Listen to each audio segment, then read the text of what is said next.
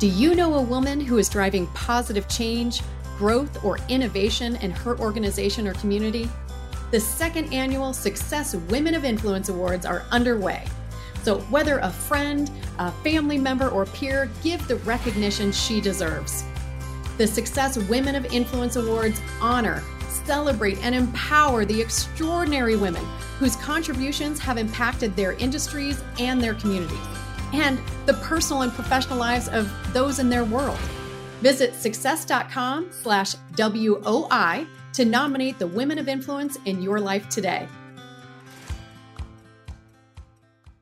Back in my day, in the early 2000s.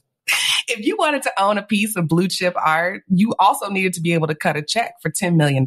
Right. Now you can just log into Masterworks, which is an investment platform that sells shares of art, and they buy the artwork, set up an LLC to hold the artwork, and then sell you shares as a member of Masterworks. So you can buy a sliver of a Basquiat or a Banksy and enjoy returns that are allegedly upwards of 14% annually, plus. Now that is all I heard was allegedly. Allegedly, because we're going to get into how they do their numbers. But that's twice the conservative estimate that is used for the stock market. And so, I can see why people would get excited.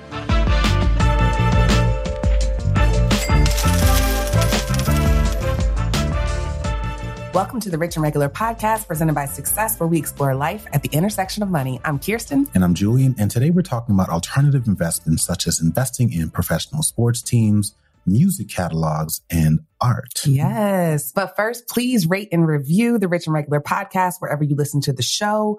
And remember that we love hearing from you. So if you have any questions or topics that you want us to address in the show, you can use the contact page on richandregular.com, or you can join our mailing list. If you want to receive updates on happenings from in-person events to classes to content across all of our platforms, you can join our list at richandregular.com/mail. All right. I love it.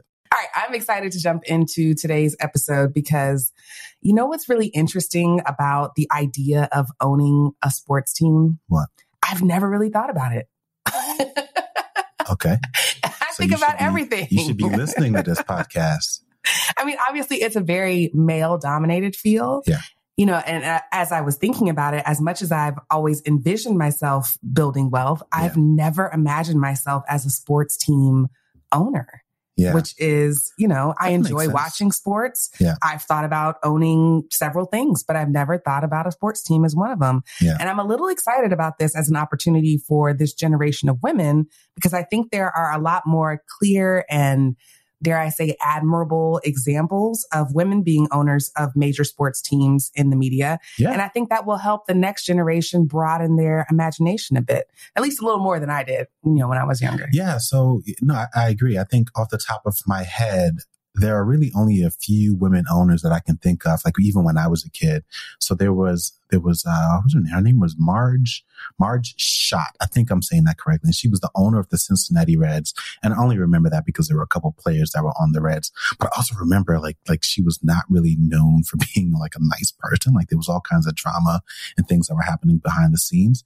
But I would say now, probably the most notable example would be Jeannie Buss, who took over for her father, and she owns the Lakers. She's probably the most prominent example. Yep. I would jokingly add, obviously I know this is not real, but the character in Ted Lasso. Oh, Rebecca. Yes. Rebecca. Yes. And again, she's not a real person, but I think to your point about like being younger and like having these as examples, like those visuals in media, whether it's real or fake, as in the case of Ted Lasso, like they do mean something. They do help people kind of envision themselves as one day potentially being that person. So yeah, I could see how not having those visuals would contribute to you not even be able to do it. Now, I also never imagined myself as an owner, but that was for a completely different set of reasons, because I just had a very clear idea of who I was going to be. And like, to me, like owning a baseball team, I grew up in New York. That was like being George Steinbrenner. So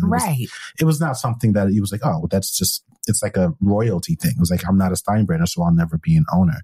Obviously, we know a lot has changed, but all that to say, I never envisioned it either. But now, to your point, so much has changed. And I think the evolution of even the way that ownership looks has changed. And there's so many other opportunities for people, especially those who are in sports. We're going to talk about a couple of other alternative investments on this podcast, but specifically as it relates to ownership in sports teams, like that is actually a very real thing. Like a lot of people can do it and a lot of people are actually doing. So we're going to talk about that. Obviously, that doesn't mean you're going to be hosting friends and when we say owner, I'm not saying, hey, let's talk about the way that you can buy a team. Just buy the Chicago You can own Bulls. a share, a fraction. You can own a tiny slice, right? Like you're not hosting your birthday party, at the owner's suite because you are an owner of the Chicago Bulls or something like that. Like that's not what we're talking about. Yeah. So we should probably step back and clarify. Just tuck your dreams away.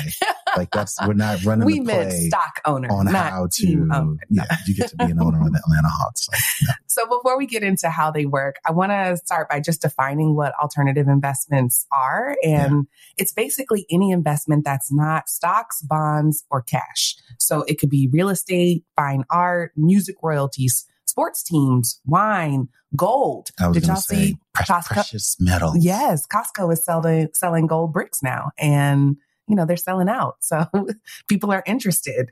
Now we'll get into a few reasons why people invest in alts during the episode. But one big reason why people invest in alternatives is because they want diversification across asset classes. Can we pause right there for a second? Because like alts, right? That's kind of like that's inside baseball language. Like alts is like short for alternative investments. I don't know if you plan on saying alts. I'm going to say alts a lot because alternative is just hard on the mouth. Okay, well, alts. Yeah. So people invest in alts because they want diversification across asset classes. So if you think about it, if you think about the stock market as businesses in action, sometimes there are threats in the world that may disrupt business activity. Yeah. So in those cases, people who have money that want to invest want to buy things that don't follow the performance of the stock market. So gold is a great example. Typically, when stock prices go down, gold goes up in the short term, which is why Costco is selling it and people are buying it.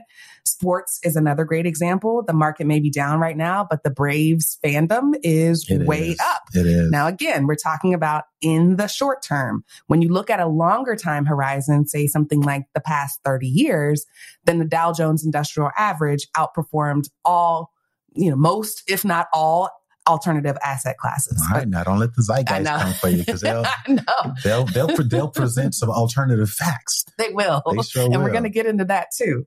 But we're not talking about the long-term 30-year outlook. We're talking about the appeal of these asset classes in the short term. Yeah. Okay. So let's start with sports team because that's top of mind, at least for me. So if a team is publicly traded, then basically you can buy stock in that team just like you would buy stock of any publicly traded company. So here are a couple of examples. We're not going to go into all of them, but just a couple so you understand what we're talking about. Manchester United, right? So if you're a soccer fan, then you know that name, but they're probably one of the most popular European soccer teams probably ever. They're basically the Yankees or the Lakers of the European Soccer League. It's almost like the Lakers and the Yankees combined. Like that's Manchester United, right? They're a publicly traded company. So their ticker symbol is MANU, MANU, which, almost like Manu, but depends on where you're from. MANU. And as of October 2023, a share of MANU is worth $19. Now that's down from its previous high of $26, which was back in February 2023. So that's Manchester United. Let's bring it to our local shores here. So if you're a fan of New York sports, then you can invest and own stock in the New York Knicks. Now, I'm not a Knicks fan. Even the idea of owning stock in the Knicks just sounds like a bad investment. Like I'm gonna just get on my Stephen A. Smith vibe here. Like it was like that's not a great team to say, yes, I would like to invest in. But if you are a hardcore Knicks fan, you absolutely can do that. And I think one of the benefits of that is that you wouldn't just be investing in the Knicks, you'd be investing in the Knicks and the Rangers. So the Rangers are the New York hockey team. Both of them are owned by the same media company, and their ticker symbol is MSGS, which stands for Madison Square Garden. And as of October 23, a share in MSGS is valued at $178.96, which is down from $233 back in 2018. Now, what really prompted me to even think about doing this podcast episode was the fairly recent announcement that our local baseball team, which is the Atlanta Braves, would become a publicly traded company. So if you follow us on IG, then you know that at least I've been like very heavily into baseball. Our son just started playing, not just, but like last year. He's really into it. He's like pretty much wears his Braves jersey as soon as it comes out the dryer. As soon as it comes out the dryer, it's on and it's back in. His favorite player is Ronald Acuna. He's been playing Little League. Like, we're all about baseball so far, and it's been really, really fun. We also spent a lot of time going to the Battery, which is this local mixed use area here. At the center of it is Truist Park, where the Braves actually play. So like baseball is like a really, really big part of the moment that we're in. And this sort of like took it to a next level, because when we saw that the Braves would actually be transitioning, we were like, oh, why not? Why not take his fandom to the next level and see if we buy him a couple of shares, right? So here's a little bit about how that works. So the Atlanta Braves ticker symbol is now BATRA. And it was first made available to buy in April of this year. And it launched at around $17 per share. Now, especially if you've been paying attention to the season, so the Braves they've been having an incredible season. They've got the best record, at least in the regular season. Ronald Acuna, their star player, has been playing really, really well and is now a contender for the MVP. And so the question might be, well, wow, what impact does winning and having a star player have on the stock? Well, again, it started at $17 and now it's at $40 per share. Now, that's actually a little bit down from its high of $46, but like that's pretty impressive, right? So for like April to October, you hit a couple home runs, you steal a couple bases, you sell out a couple games, and the stock has more than doubled. It made the news a little bit, which is no big surprise. Here's what they had to say about it on WSB-TV. Tell you a little bit about this stock deal. The stocks are a result from a move earlier this week by the Braves' parent company, Liberty Media. Liberty split the Braves off from the rest of the properties to create Atlanta Braves Holding, Inc. This deal puts the Braves with unique company in the world of sports. The Blue Jays are owned by media company Rogers Communications. Madison Garden Sports owns the New York Knicks and Rangers, and the Packers are publicly owned, a nonprofit corporation owned by hundreds of thousands of shareholders. The Packers shares, however, do not have value. That will not be the case for the Braves stock. 11 Alive financial expert Andrew Polis says if you want to buy a share of the Braves, it may be best to wait a little while before jumping all in. Yeah, I was about to add that. I mean, I will admit that, hearing that it doubled in 6 months gave me a little bit of FOMO. Dang. Like, what have I been doing? What have I been doing? Where was I in April? I have not been paying attention.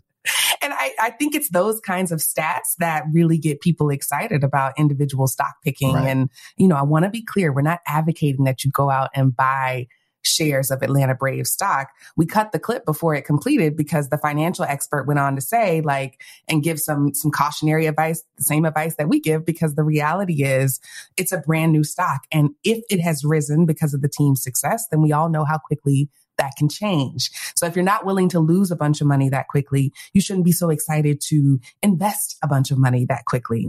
That's exactly the kind of hype that's pretty common with alternative investments, which is what we're going to get into. So you just want to be aware of what what you're reading and listening to before you jump in and invest. But I'm not going to lie, it did get me excited.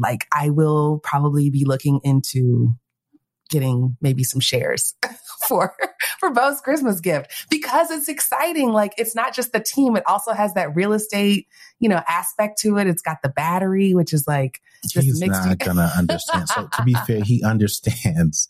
He can obviously, I know you're not just going to get him that. And I really do hope you're kidding, but he's not going to understand. He understands the importance of investing, but he's not going to understand. Here it is. Yeah. Are we going to get to a game? Piece of the Braves. No, we're not going to a game. I didn't buy no ticket. Bat? No. You own a piece of the Braves. I don't understand.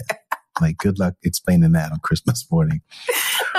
Okay, let's talk about the broader world of ALT. I'm going to go ahead and use your short version there. So in the past, one of the biggest cons of alternative investments, and I'm starting with the cons for a reason, but one of the biggest cons of alternative investments was that they didn't have the same liquidity as stocks or bonds. If you owned, let's say, a piece of fine art or some rare vintage wine, squeezing out a portion of that value was not as easy as, let's say, selling off a few shares of some other type of stock. With the rise of fintech platforms, though, that is changing. Now, on top of that, there's this generational shift with Gen Z, who is much more interested in short-term investments than previous generations, which that's kind of scary, but I understand the appeal. Yeah, I get it.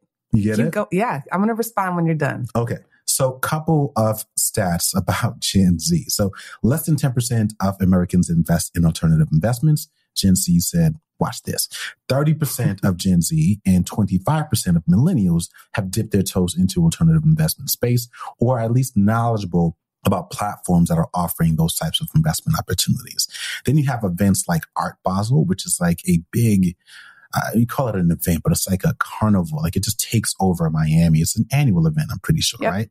Basically, they reported that in 2022, Gen Z art collectors spent more than 30% of their net worth on buying art, right? So this is their way of saying, like, I am a part of this generation. I am not buying into this model of wealth building that my previous generation, like, I'm coming to this event. I'm buying things like art. Like alt may not even be considered an alternative investment for that generation at this particular rate. And in 2021, this is my last stat. I'm going to call them the under 25s.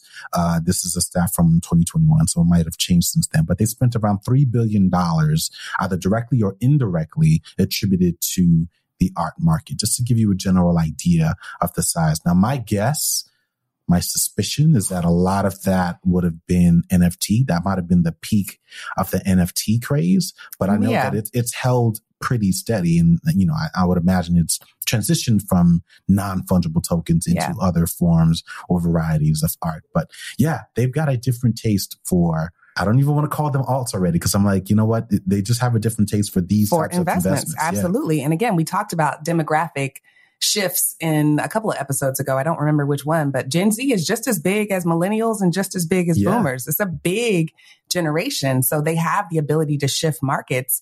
And I think their interest in alt investments is so on the nose for their anti-establishment, burn it all down approach to money. I remember those days. What else do you expect from a digital first, mobile everything generation? They've got debt that's at interest rates that don't beat the conservative estimates of, you know, returns of the stock market. Their early adult years are being defined by high inflation, which means that their money has to grow at a much faster rate to keep pace. You know, 9% was a good return when inflation was only at 2%. But now that housing and groceries are growing at double digits, it's less impressive. And on top of that, they've watched companies and institutions melt down over the past decade. So they have less faith in investing in companies. And they're just not burdened by a past where gatekeepers don't allow you to do certain things because you don't have enough money.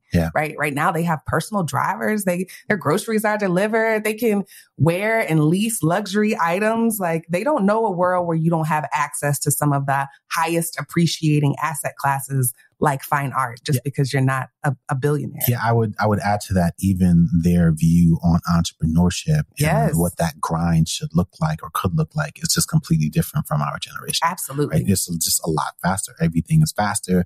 You know, AI, they're coming up. I mean, it's right there at the taking for them. Like, it's at the core of just about everything that they do. So to your point, it's not surprising that they have a completely different point of view on even what short-term investing means from their point of view. Yeah. Like in my day, if you wanted to own a piece of...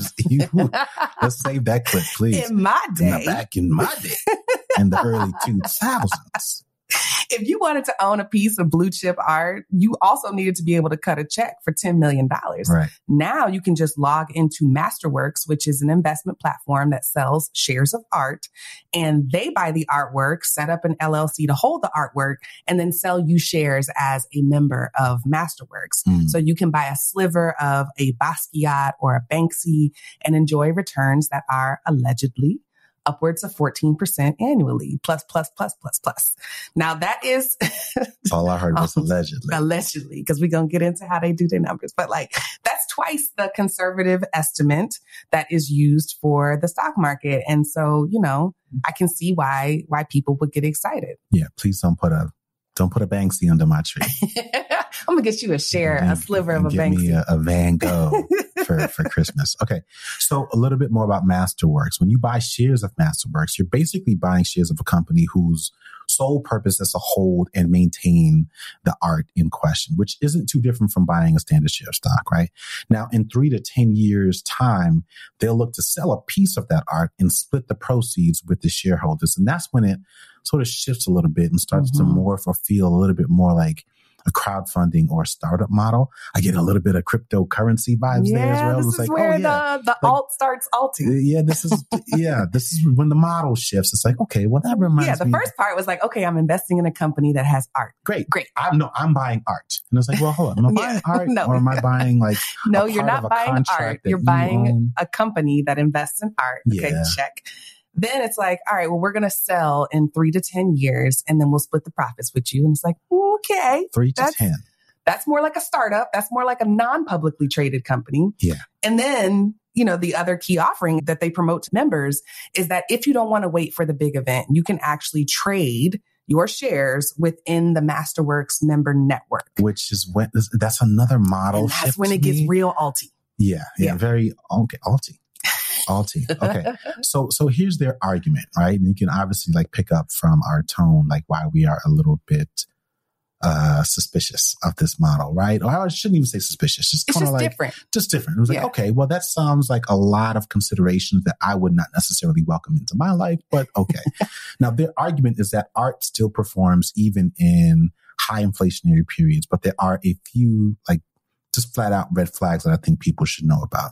So a couple that I will say off the top. One is that influencers were promoting it, and that's not to knock influencers. We've done some influencer work, but it's necessary to kind of have a market where members can trade shares, but ultimately need to be funded by investors. When you've got influencers kind of parading as if they are also owners, I think it distorts people's perception of who is actually owning it or what you're being a part of. And we've seen countless examples of this, not even just in the art world, but even like in the FTX world, like the way that they basically use celebrity appeal and endorsement to kind of shape the validity or long-term credibility of a company, organization, or the investments. So a lot of that happens in this particular space. The other one, and I think this to me is probably the most concerning, is that the evaluation of the art itself is done by the organization, which is just a built-in conflict of interest, because clearly it is to their best interest to value the art highly. Right? Like they're not going to say, hey, I own this thing, you should buy a piece, but it's declining in value, right? Like they are the people that are owning it, they're selling it, and also valuating it. And typically that's done by a third party. And that doesn't necessarily remove all conflicts of interest, but it at least creates some separation there.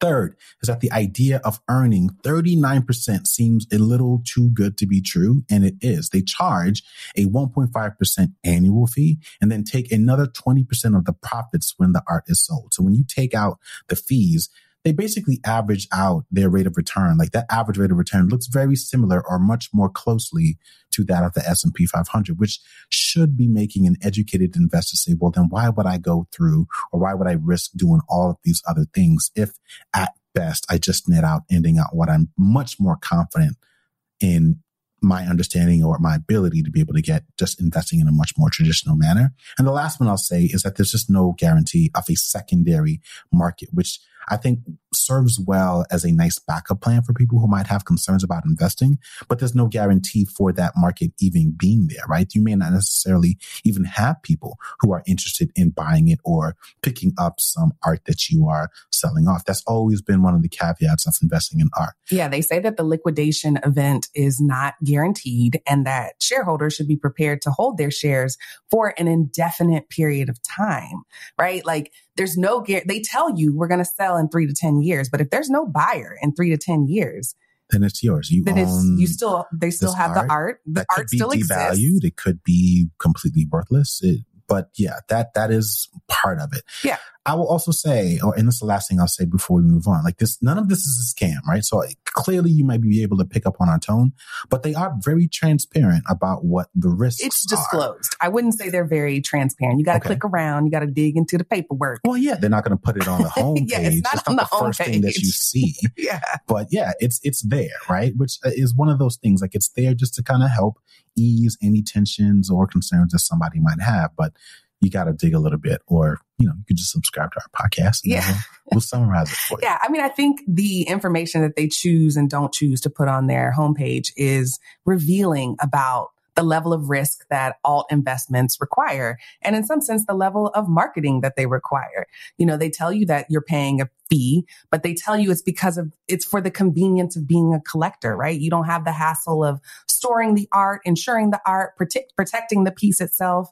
But like, if you had the art, you would at least be able to look at it. In this case, you can't even see the art that you're investing in, physically, right? So in that sense, it is kind of like an NFT, which gives people the heebie-jeebies.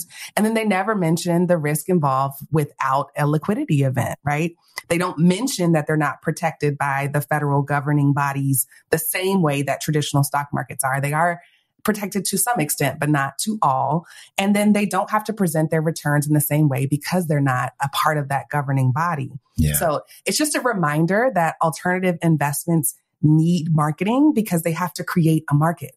The stock market has been around for hundreds of years, and there are millions of transactions happening every single day. When we talk about these other markets where things are bought and sold, they have to be created, and there is a cost to that. Yeah. So we're going to take a quick break and then come back with more. Are you ready to supercharge your life and get access to more opportunities than you've ever dreamed of? Then join me, James Whitaker, in the Win the Day Accelerator. Presented by Success, this entire 8-part program has been created to help you activate your winning life once and for all. You'll gain clarity on your goals and purpose. You'll learn how to quickly overcome challenges, and you'll get proven tips and frameworks that will deliver you big results fast in all areas of your life. So if you're ready to win, join me in the Win the Day Accelerator. To sign up, visit success.com/WTD. Okay, so we spent some time talking about sports teams, specifically the Atlanta Braves, our local squad. We spent some time talking about the art world and a lot of the change that we've seen in terms of investments there. And we're seeing some similarities in, or dare I call it, a similar play being ran. But ching, a little wink to those of our listeners out there who get that. But we're seeing a very similar playbook being ran with companies like Public.com. And again, I just keep adding like these disclaimers. I'm not knocking Public.com, but we are talking about alternative investments. So we want to make sure that we're talking about these things comprehensively and specifically highlighting some of the risks. Public.com just introduced the ability for people to invest in music royalties as a part of their alt investment platform. So they just added 768 composition tracks from the Shrek film franchise composed by Harry Gregson Williams. And they're positioning this as a cash flow producing asset that pays quarterly dividends. So whenever Shrek is played on a network or a television special air, or it's streamed by Netflix or wherever it is that you may be a big fan of Shrek, any sort of broadcast programming or anytime the music from Shrek is being played, you as an investor would receive a royalty. And Public.com is marketing it as an opportunity to earn extra income. They're saying it's not connected to the stock market in any way, which to your earlier point is one of the perks, depending on the time and the sensibilities of that investor of investing in these kinds of investments.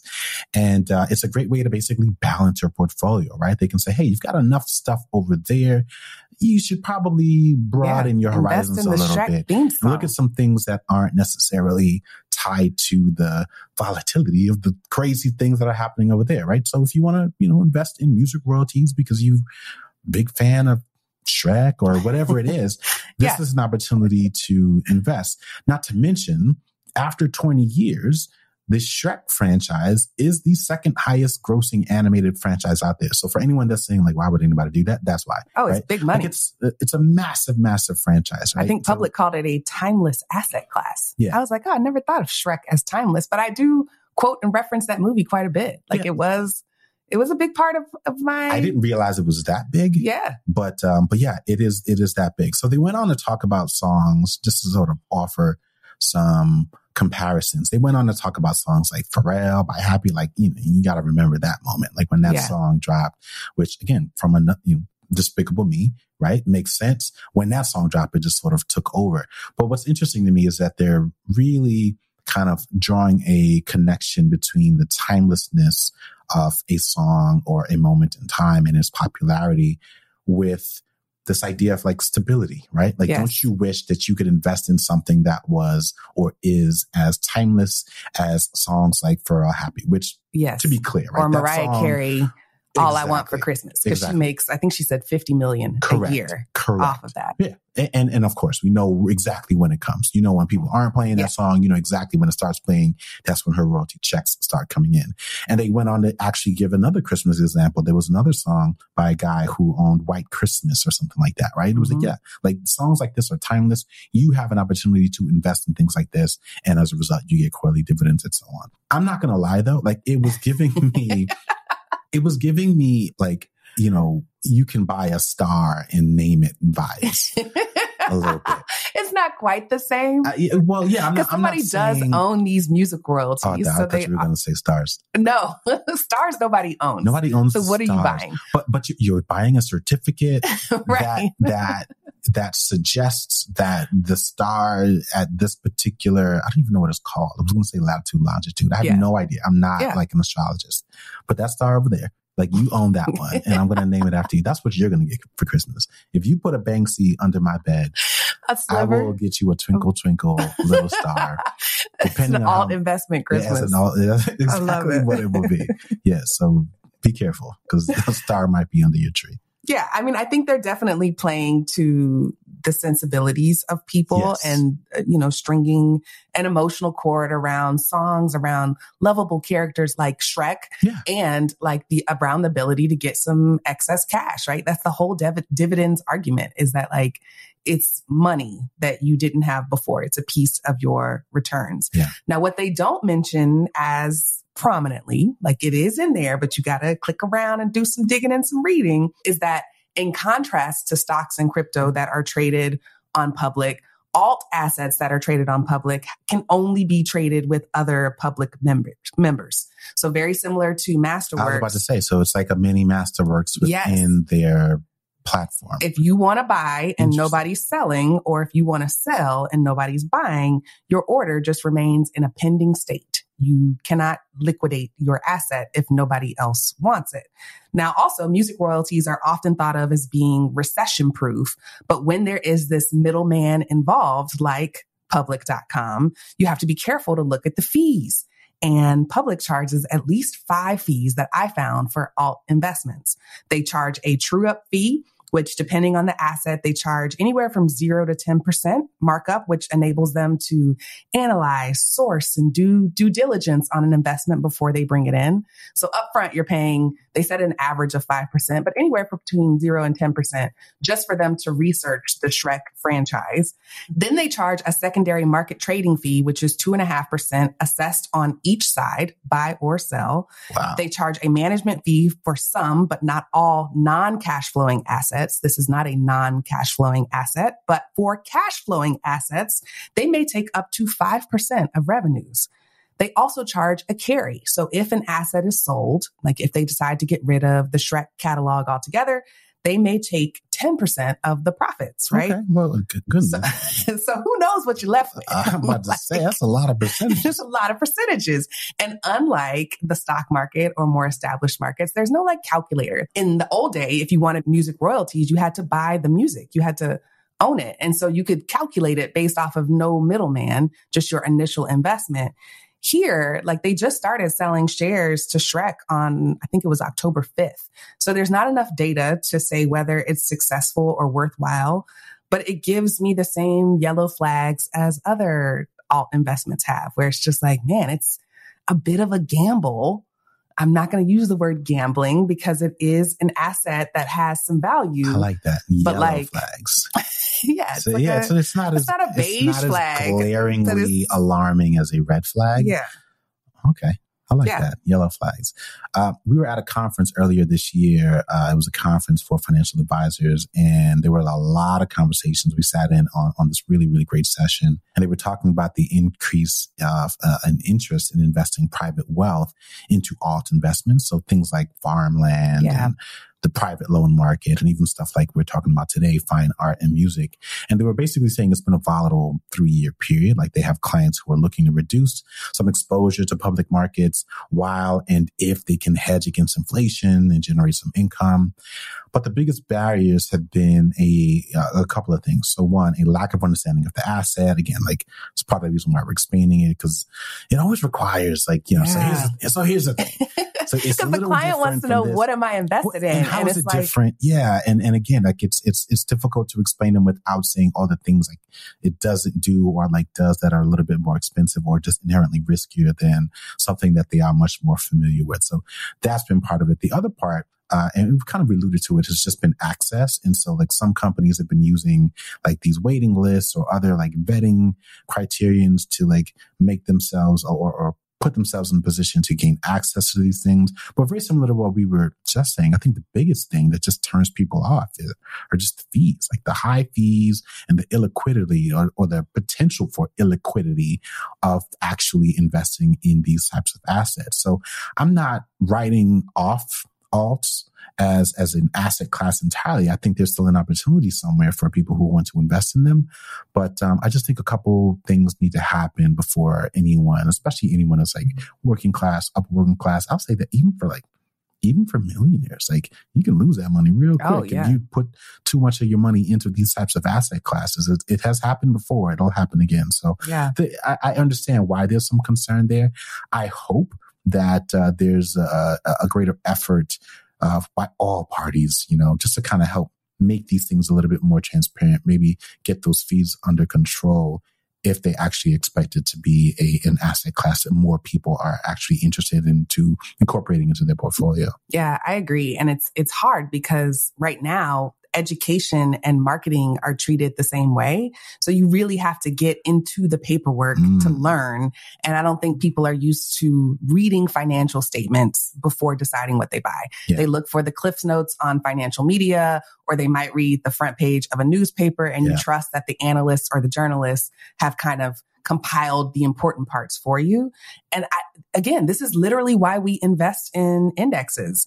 And I think you're right. The other thing that they need to solve for are the fees. It's very expensive, as are most short-term solutions. Yeah. So if you want your food delivered to you, you know you're going to have to pay for it. Well, if you want the reward of beating the market when it's down in the short term, you're also going to have to pay for that. But excluding that cost of the investment and that risk of not being able to liquidate just feels like a little too rich for my blood. Like it feels like, and I don't know if I'm just getting old or if I am a conservative investor now. I just feel like the old guy on the porch shouting about the joys of index fund investing and wondering like, why would you do that? Like there's so many short-term opportunities to make money, or even just not even worry about we use a conservative investment for a reason. It takes into account inflation. So like, I don't know if I'm washed or not. Like I really need to do some soul searching. I think you just need to talk to more older people, and preferably older people who maybe had a preference for riskier investments. That might actually help. Yeah. Yeah. So, you know, of course, I'm only going to find the ones that like it paid out. And it worked well for them. It's not like there are a bunch of people that are signing up to share their experience. Their losses. How they lost a bunch of money. And it's part of the reason why they're not as rich or are struggling now. Yeah. But yeah, that might be part of the key. Anyway, it sounds like I have a general idea what your final thoughts are going to be. But why don't you tell us what's on your mind. My final thought is absolutely a continuation of my existential question around the marketing of alt investments to younger generations, because what does long-term even mean to a generation that's digital first, right? What is time? What is time? And for real, like the lifespan of companies are much shorter than they used to be. And even regarding the fees that are paid, like this generation is used to paying a fee for everything, and that changes the baseline for what things should cost to their detriment in a lot of cases. But do they care, right? So Yeah. while I say that all investments have an education challenge, I think that we do too. We need to be presenting index fund investing as passive, self-cleansing, super cheap alternatives to alt investments. Like, what if index fund investing is the alt investment? Okay. This is where you get meta. Y'all rocking with me. I know the listeners understand what I'm saying. Like, y'all are picking up what I'm putting down. Sounds like a bad movie. What's your final thought? Yeah, much of the same. I think that, for people, and I kind of said it before, like, it really doesn't matter who you are, but like mutual funds, stocks, bonds, real estate, business ownership, like tried and true components of wealth building for like the last 100 years should be the foundation of your wealth. Like, not art, not precious metals, not music royalties, as cool as that sounds, unless you own the actual publishing rights like Mariah Carey does to that song, right? That's the best way to actually earn a living through it.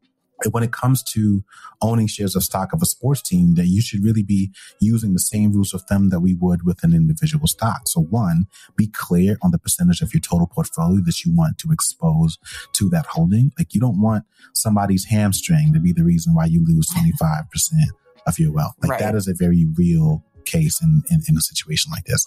Secondly, do the same due diligence you would with any publicly traded company, right? So we want to look at the ownership. We want to look at the history of returns. We want to look at all of those things.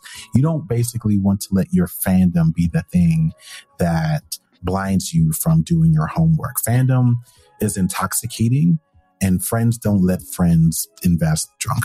That's my final thought. What? All right. Fandom, like, people lose their minds. Like, I'm a big fan of the Cowboys or the Braves, so it doesn't matter. I trust in their abilities. You sound like you have been drinking a little bit too much beer. So. I love it. All right. Well, thank you for listening to another episode of the Rich and Regular podcast presented by Success. We don't charge you to listen. So if you like what you heard, consider making an alt investment in the form of a 5-star rating and review, but without the scammy vibes. Okay. We'll see y'all next week.